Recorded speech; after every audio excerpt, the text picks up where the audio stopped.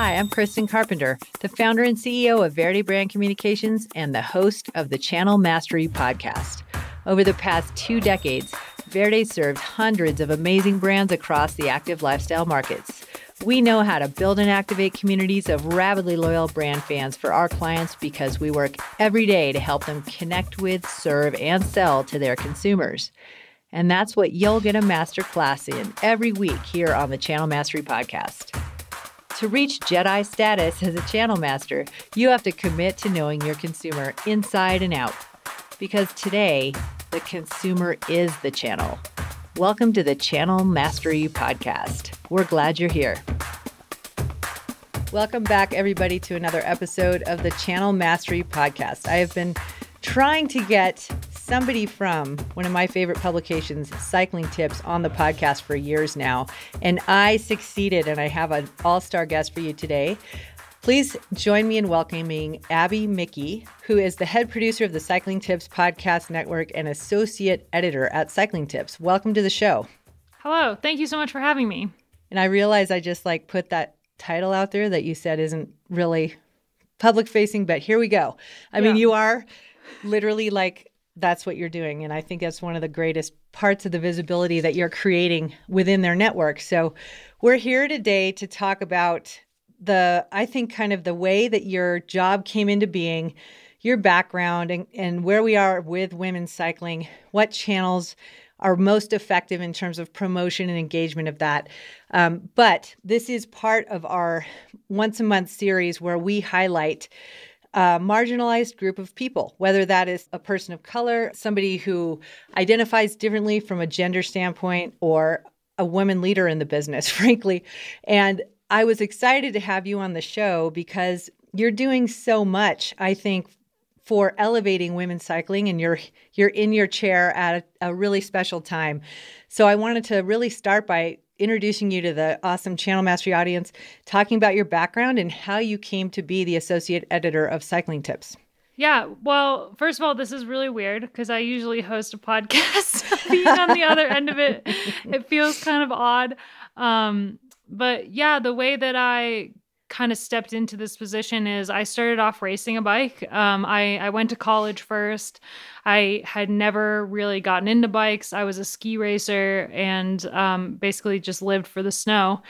And I eventually found bikes in my latter years at the University of Colorado in Boulder. I was studying history and took a couple journalism courses as well. And when I retired from cycling in 2019, I'd already started a podcast. I think I started my first podcast in 2017 called the Wheel Talk podcast. And basically, I just thought there's so many cool women in cycling that no one knows about because there's not enough coverage. I just wanted people to get to know some of the really amazing women who are so much more than bike racers. Like, some of them are mothers, some of them have PhDs, some of them are just hilarious. And I just thought it would be cool to get their voices out there. And pretty soon after I started the podcast, I got picked up by Vox Women. That is a British media company that covers women's cycling. So I started podcasting for them, and I did that throughout the rest of my career until I retired in 2019. And when I retired, I was already friends with Kaylee Fretz, who's the editor-in-chief at Cycling Tips, and I'd been bugging him about having a woman on their podcast for a while. And it just so happens that I quit Vox Women and retired at the same time, and he thought, okay, well, you've always been bugging me. I guess you're it. So that's kind of how that happened. And then through the crowdfunding campaign, not really crowdfunding, but kind of a push in our membership, the way that Cycling Tips kind of funds itself is there's a lot of issues with the sponsorship model. And I think publications are having a really hard time coming up with money with the internet and everything being free. Cycling Tips' way to get around this was to have a membership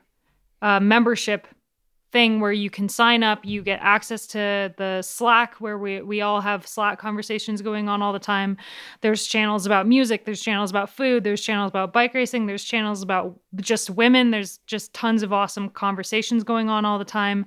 You also, in the beginning, I think they had you get deals on stuff. But it turned out that people joined because of the community. And in the winter, I'm just rambling now, but in the winter of this is good. In the winter of 2019, they said, okay, well, we want to cover more women's cycling, but we need the funds to do it. So if we get X amount of people to sign up for our membership, then that's called Velo Club, the Velo Club, Velo Club membership, then we will cover all the women's world tour racing and we'll hire someone to cover women's cycling. And so I was kind of the product of that. When they needed someone who knew the sport and they just needed someone who knew what people should know about women's cycling.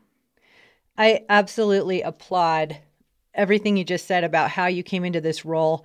And I'll have links in the podcast notes to an October 21st, 2019 announcement of you, Abby. So people can read Kaylee's overview on how your position came into being. But you signed over 300 new members during that membership drive.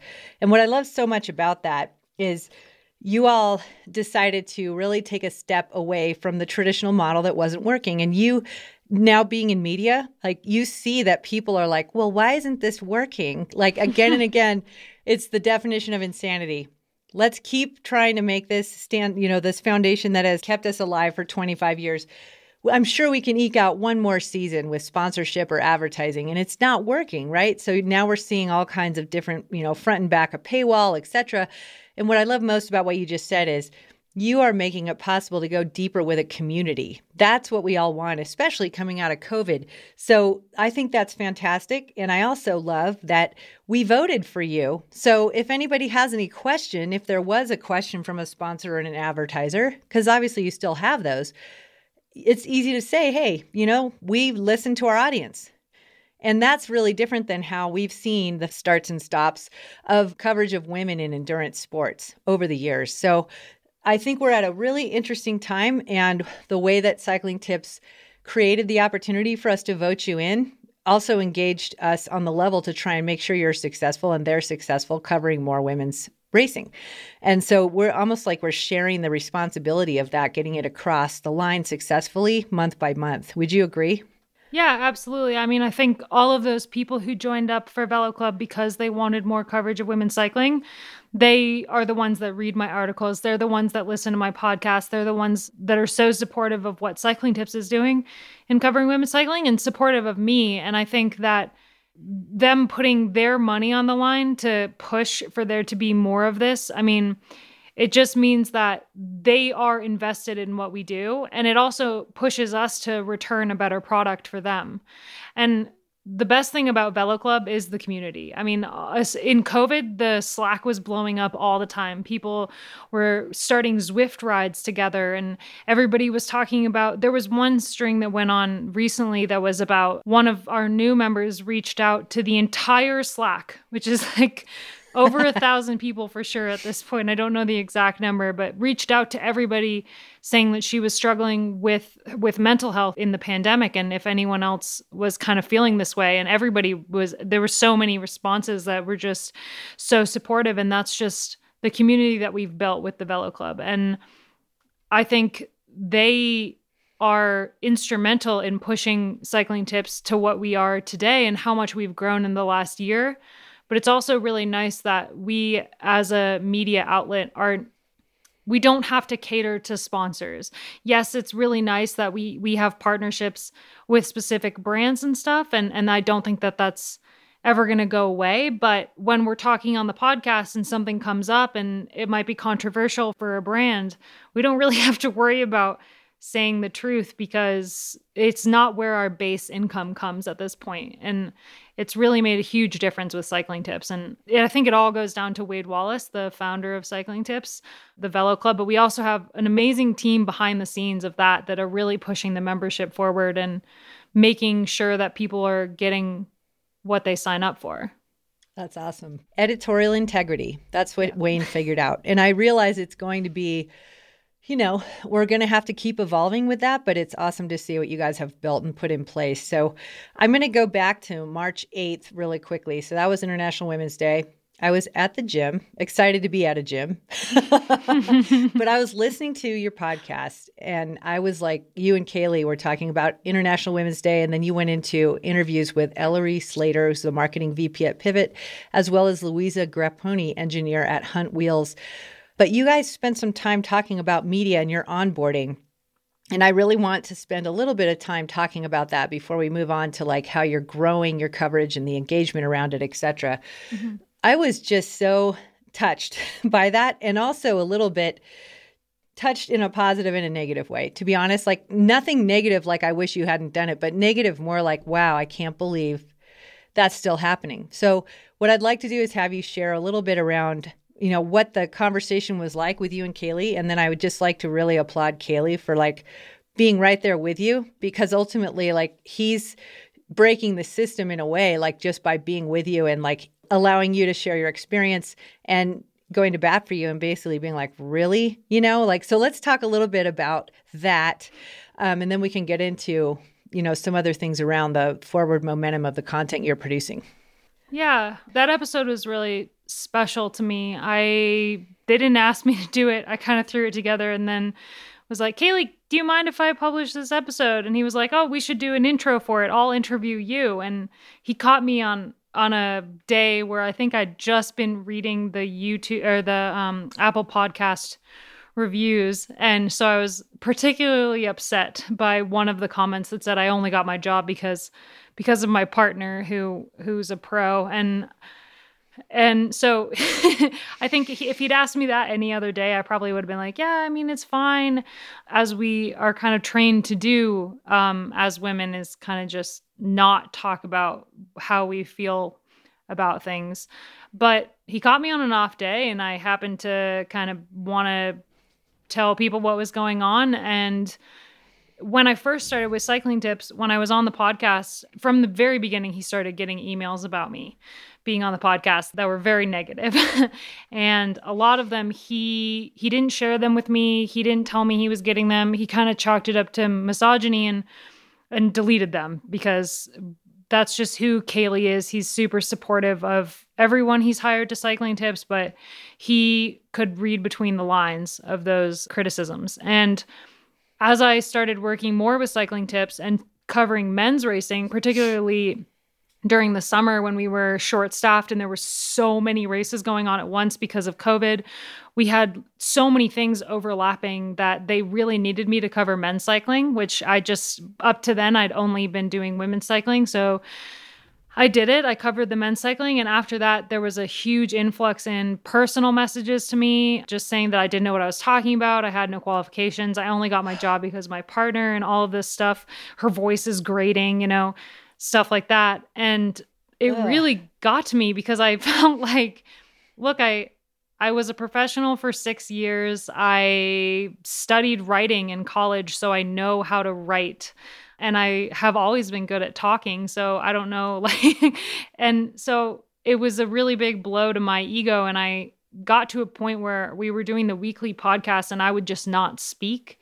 And I would see how long I could go without talking, because I knew the second I said something, there was someone listening who would just be like, oh God, I wish she'd just shut up. And that was actually the part in the podcast that literally got me the most fired up when you said that. Yeah. I mean, we're all human beings. Like, all of that negative criticism, all of those keyboard warriors who felt that it was okay to write me messages like that, of course they affected me. I'm a human being. Like, I have feelings. I have colleagues that are men who would also get, you know, not as bad and not as many, but I think everyone at Cycling Tips, even Kaylee, has gotten criticism at some point. But since I'm so green to the job, I just wasn't aware that was going to happen. And I didn't know that you shouldn't read the comments on the podcast and you shouldn't read the comments on the articles, because I thought that everyone was just going to be kind of stoked to have me writing about cycling. And it was definitely not the case. And I mean, Kaylee has been, like I said, he's so supportive. And especially with all of those people, I love that he just kind of is like, no, yeah, your opinion doesn't matter here. Like, she's qualified, just no. Yeah. So, yeah. I love that he also, I'm not sure if I'm putting words in his mouth, but I almost believe he said bro nation. Yeah, he probably did at some point. It's where definitely, he's like, oh, this is threatening the bro nation. Well, tough shit, everybody. And then, he didn't throw this out for a few minutes, but he just became a father to what will be a very strong girl, right? Oh man, she's so cute. So congratulations to you, Kaylee, for a number of reasons, but most of all because you have this awesome, fierce warrior of a daughter who's going to set the whole world up right, I'm sure. But I really appreciated your vulnerability so much. I forwarded that podcast to probably 5 or 6 women. I really wanted them to listen to it because it was important that as we're seeing more content come up, more visibility, we're definitely hearing loud and clear the call for parity, right? In competitive cycling, but we absolutely have to have that in journalism too. And I just feel like it's okay to upset the apple cart, like especially after COVID. I feel like if we were to stay the same, Abby, and like really, we have to pay attention to the peanut gallery over here, we would keep talking to the same group of 3,000 to 5,000 riders. And I know it's about that many because I've worked for so many brands over the years, and they're like not thinking. They are, of course, always wanting to grow the pie bigger.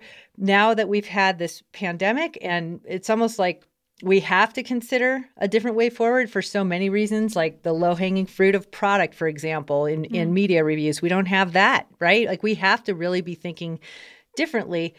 But it really does seem like we're at this crux moment where people just really need to not only accept, but hold up the future. And we can't hold on to the past anymore. The past is gone, and it's always sand through our fingers anyway. So I wanted to just have you on first to just tell you that took a lot of guts.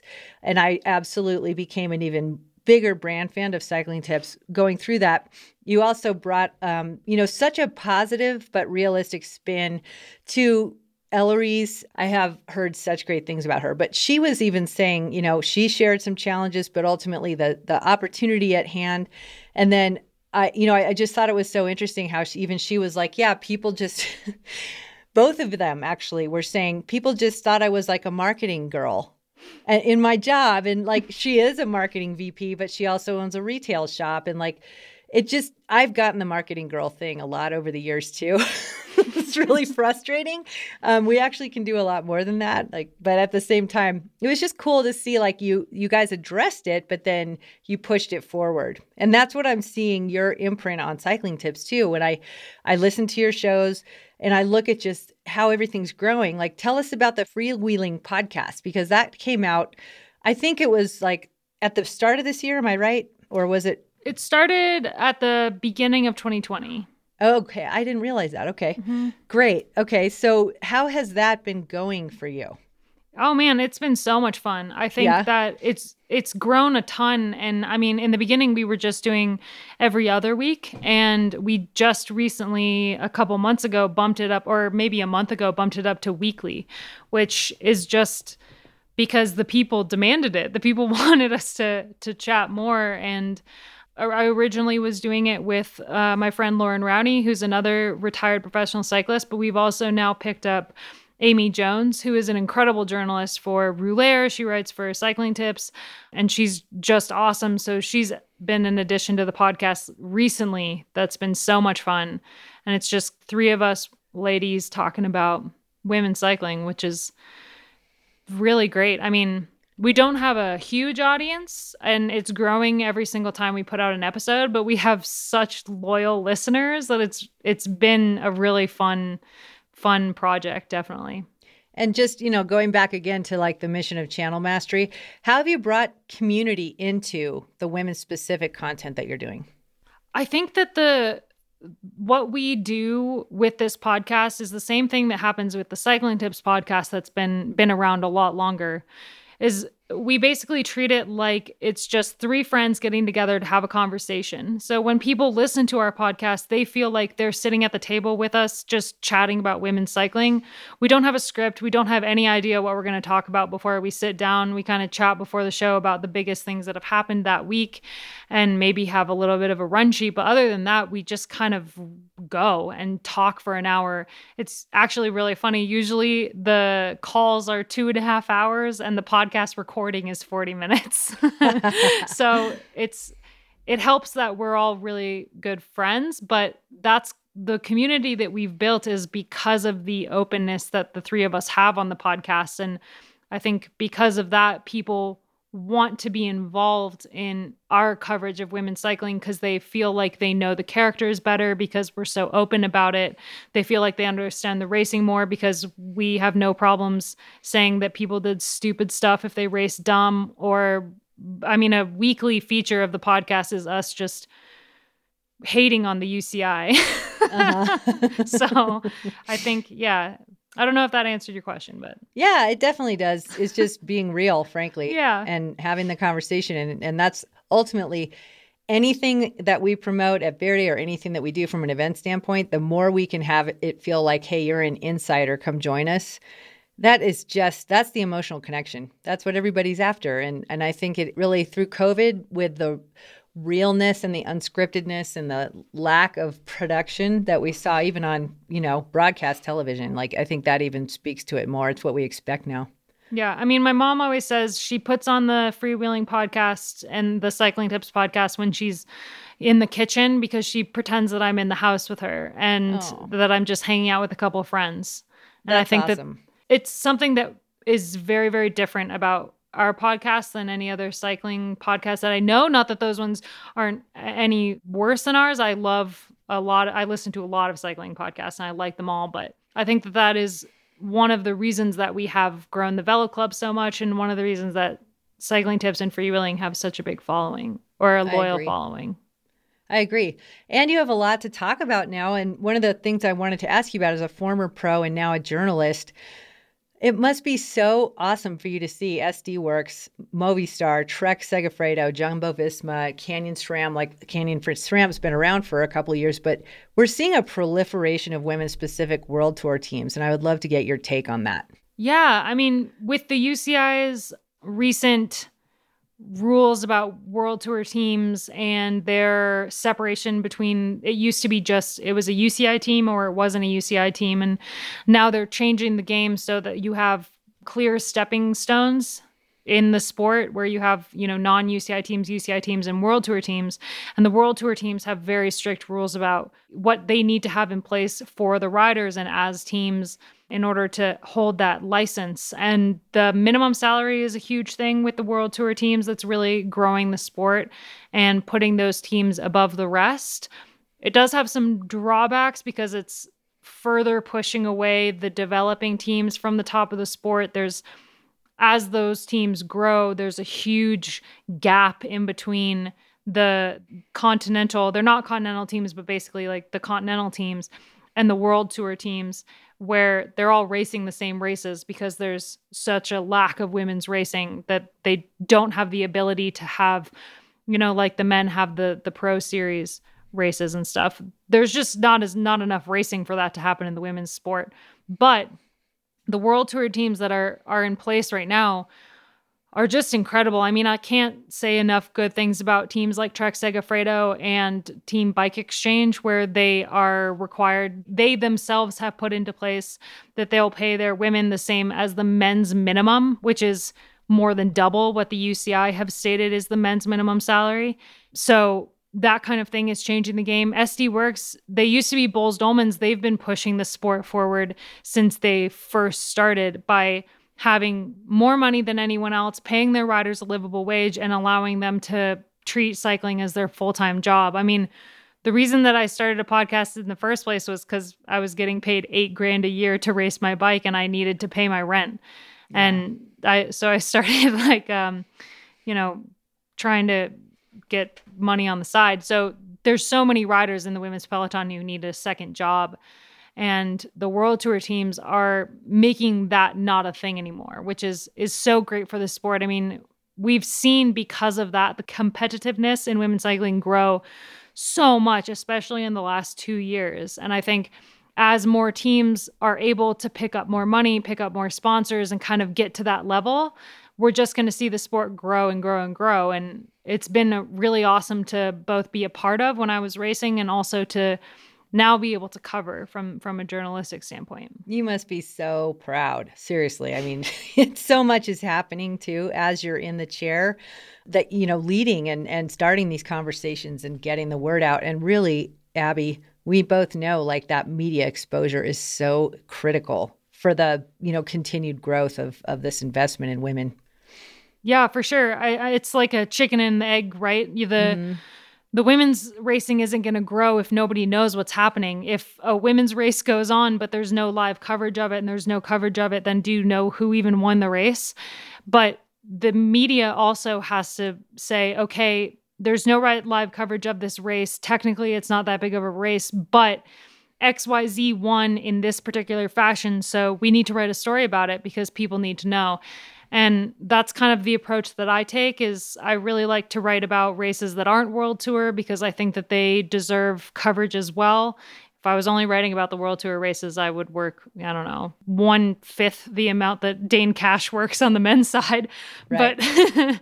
But I think media has a huge role in pushing the sport forward.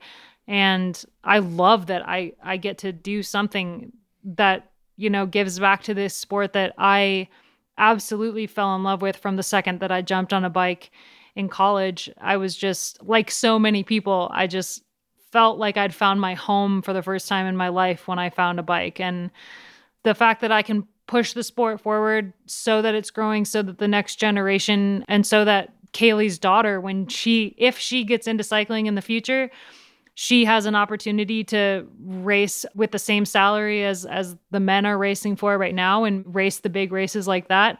That's kind of my goal. And I love that I have any kind of hand in what's going on. I don't think I do, but I mean, I'm trying. You definitely do. And I also just want to say you're still not just, since COVID, but you're still being brought in on the men's side too. I just recently watched your YouTube show that was the Giro preview, and it was really excellent. And you're doing a great job. And I love that you're not reading comments anymore. Just don't even look at them because you're doing a great effing job. You really are. I was told that I need to engage with the audience, so I need to read the comments, and I conveniently ignored that email.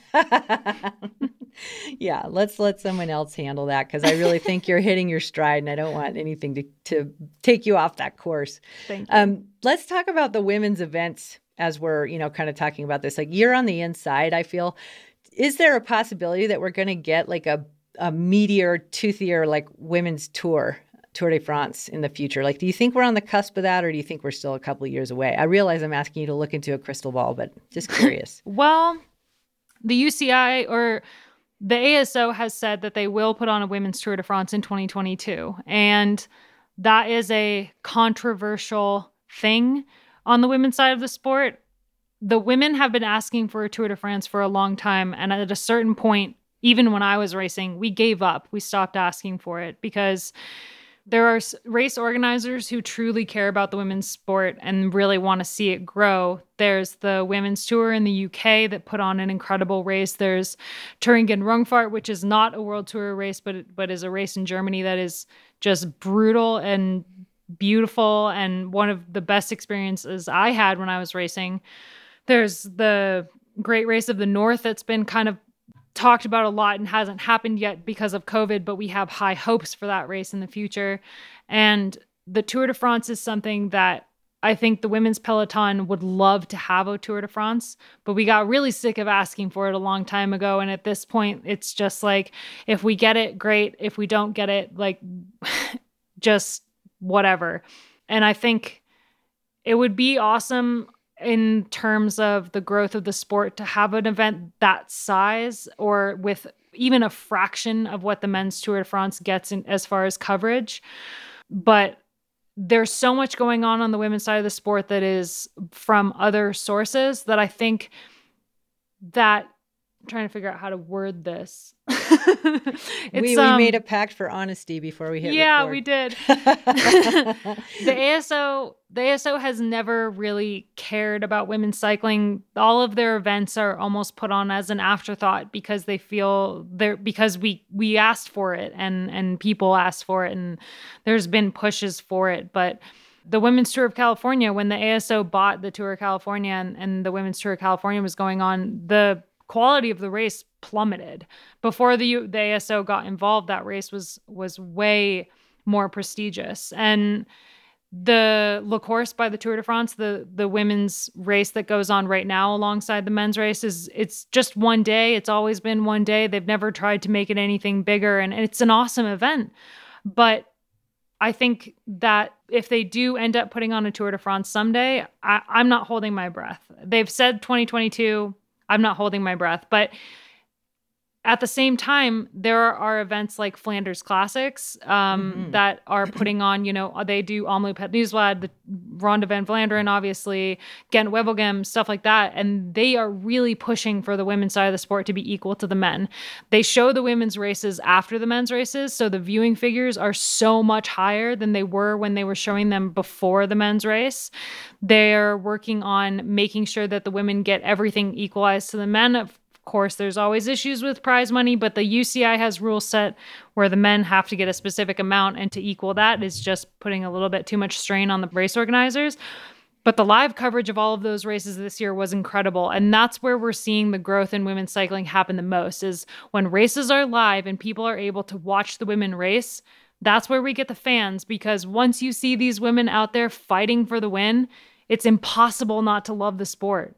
When they see the women out there fighting, I mean, you see Annemiek van Vleuten and you see Anna van der Breggen and you see Elisa Longo Borghini and you see them battling for the race, especially Kasia Niewiadoma. I mean, her this year, she was incredible. Oh, and you want to know more about them. Mm-hmm. And so that's when you go to Cycling Tips and you go to Cycling News and you go to Velo News and you look up who these women are and you learn more about the sport. And slowly, that's where we're seeing this growth. And especially in 2020, when we had more races live than not, that's where we saw a huge growth in women's cycling fans. And those fans are now bringing their friends in. And those people are who are going to bring more money into the sport, because the more people who want to watch the sport, the more money is going to come in through sponsors. So it's kind of this tumbling effect that's happening right now that, I mean, there are a lot of factors behind it, but the women's Tour de France is something that will continue to be kind of a controversial subject until the ASO really steps up or hands it over to someone else and lets another organizer put on a women's race in France, and hopefully they can actually do it justice. Right. Totally with you. That is a fantastic response. So thank you so much. I would be remiss if I didn't ask you about other disciplines of cycling as well. So we've obviously seen, just as you said, road racing has grown and the visibility of that has grown. As a category, I think, within the bicycle community of business, right, the business leaders, we've talked about road racing not being like at the sharp end of the spear from a growth standpoint. I do think there's a lot of influence there. There's if she can see it, she can be it is there. So it's super important that that's happening. But what's your take on growth in other categories? I mean, we've seen, I always go back to the Girls Gone Gravel launch with their podcast and their Facebook group, and just, it really seems like they've tapped into their sweet spot from a niche standpoint. Again, it's a community. And I'm just curious, I know Kate Courtney's done a lot for mountain biking. What's your take on other genres of cycling with women? I mean, the absolute biggest growth in cycling right now is from the recreational rider. Mm-hmm. The amount of women that are jumping on bikes right now, especially because gyms are closed and the Peloton studios are closed, and especially in Zwift, the amount of women who are getting into Zwift is almost insane. And that's kind of where I'm seeing the most growth, just kind of observing my friends and observing, people I went to high school with. Last year, I was getting messages from people that I knew in college that I haven't talked to for years who were like, oh, I just picked up a bike for the first time and I'm getting super into it. And I went to Velocio to buy some bibs and you were on the homepage. So I wanted to reach out, and like people who I never thought would ride bikes, they're getting into cycling both because of the community, but also because of, like I said, it's hard not to love riding a bike once you kind of open yourself up to it. And those are the people that I'm seeing really get into it. And I mean, that's kind of where the money's going to come from, right? In terms of all of the brands and stuff is all those recreational riders. But I mean, there was a couple months in the beginning of the pandemic in like the spring when I was in Boulder that I would go out on rides and I would see groups of women out on rides more than men. I would see, 4 friends out for a ride. And then a couple minutes later, I would see 2 girls out on a ride. And the racing side of the sport is definitely growing. I think the more that there's live coverage, the more women are getting into wanting to race at whatever level, that maybe criteriums, maybe just doing some gravel races. That's definitely growing a lot. But my mom really loves to ride her road bike, and that's kind of the demographic that I think is kind of growing the most. Right. That's awesome. And they don't know anything about racing a bike. Right. Or they don't know that there's professional bike racing going on out there. They just love to ride their bikes. Yeah. And it's a religion, it's therapy.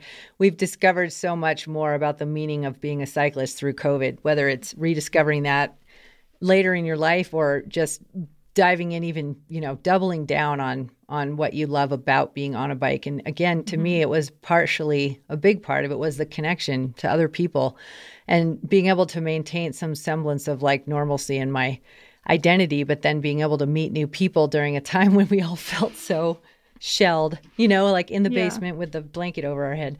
So it was just a year like no other. And I'm so, so happy to see what's coming out of it and that you're, just right in the mix there.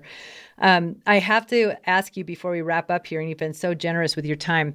Can you share some insights? Because, you started podcasting in 2017. You've always been focused on, women in terms of highlighting their stories, getting their voices out there. What are some of the channels that you're seeing work, or like what changed through COVID? What's working now in terms of how people are discovering and engaging with this content? I think that the more exciting the racing is, the more I see engagement on cycling tips or on social media. But I don't know how to answer that question.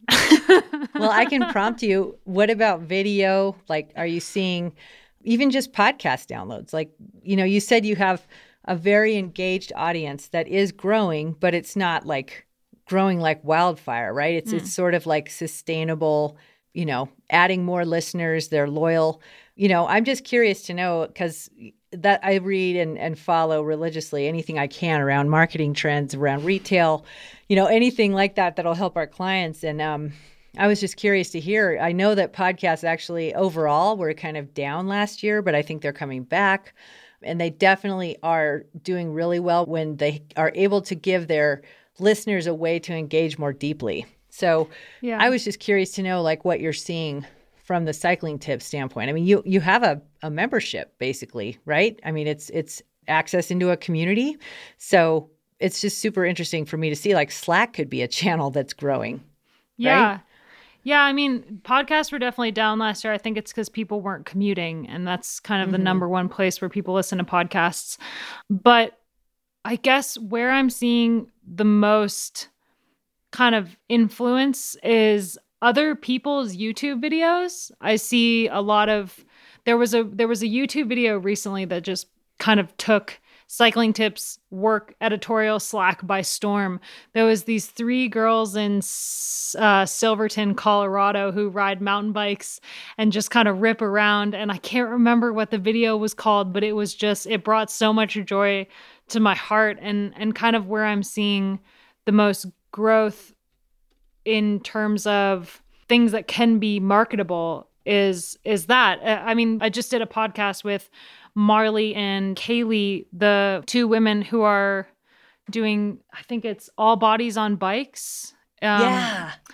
And they just made their video with Shimano about all bodies on bikes and stuff like that. Well done. Yeah, it was awesome. I think I watched it like 30 times. I'm not even kidding. Yeah, it was really good. and that's kind of a form that I'm seeing grow a ton, is just people telling their own stories via YouTube or kind of on social media, and connecting it to cycling, and also connecting it to brands, and brands being able to play a role in people telling their stories. Oh, that is perfect. So you didn't know how to answer it, but actually you nailed it. And I would love to just throw it out there to the listeners, because we have a lot of brand leaders listening. So Chris Froome started to do his videos. I saw that one of your competitors is having another really interesting, fun to watch male cyclist kind of do commentary on the Giro. Let's put a few women in front of the camera, like telling their own story, because I've seen every single one of Kate Courtney's videos multiple times. And I just want everyone to know, like, look at the views on some of these videos and know that we want to see more women telling their story. It's super interesting. And I'm just going to say it because I think a lot of the women pros have such a diverse background. Oh, absolutely. There's so many like PhDs. There's some of the stories in this peloton, and they've always been there, but like, let's get it out there now. There's so much. And I know there's a lot of people who are really, really funny too. Like, so I just feel like if people could just take the leap and take us along for the ride on YouTube, I think that would really be amazing. And we'll see the numbers and engagement right there. I mean, there was a video done recently in the lead up to Liège-Bastogne-Liège called The Run Up, which was kind of a sneak peek at the behind the scenes of Trek Segafredo, SD Works, and Canyon SRAM as they got ready for Liège-Bastogne-Liège, the final spring classic, basically, of the Ardennes and of the spring season.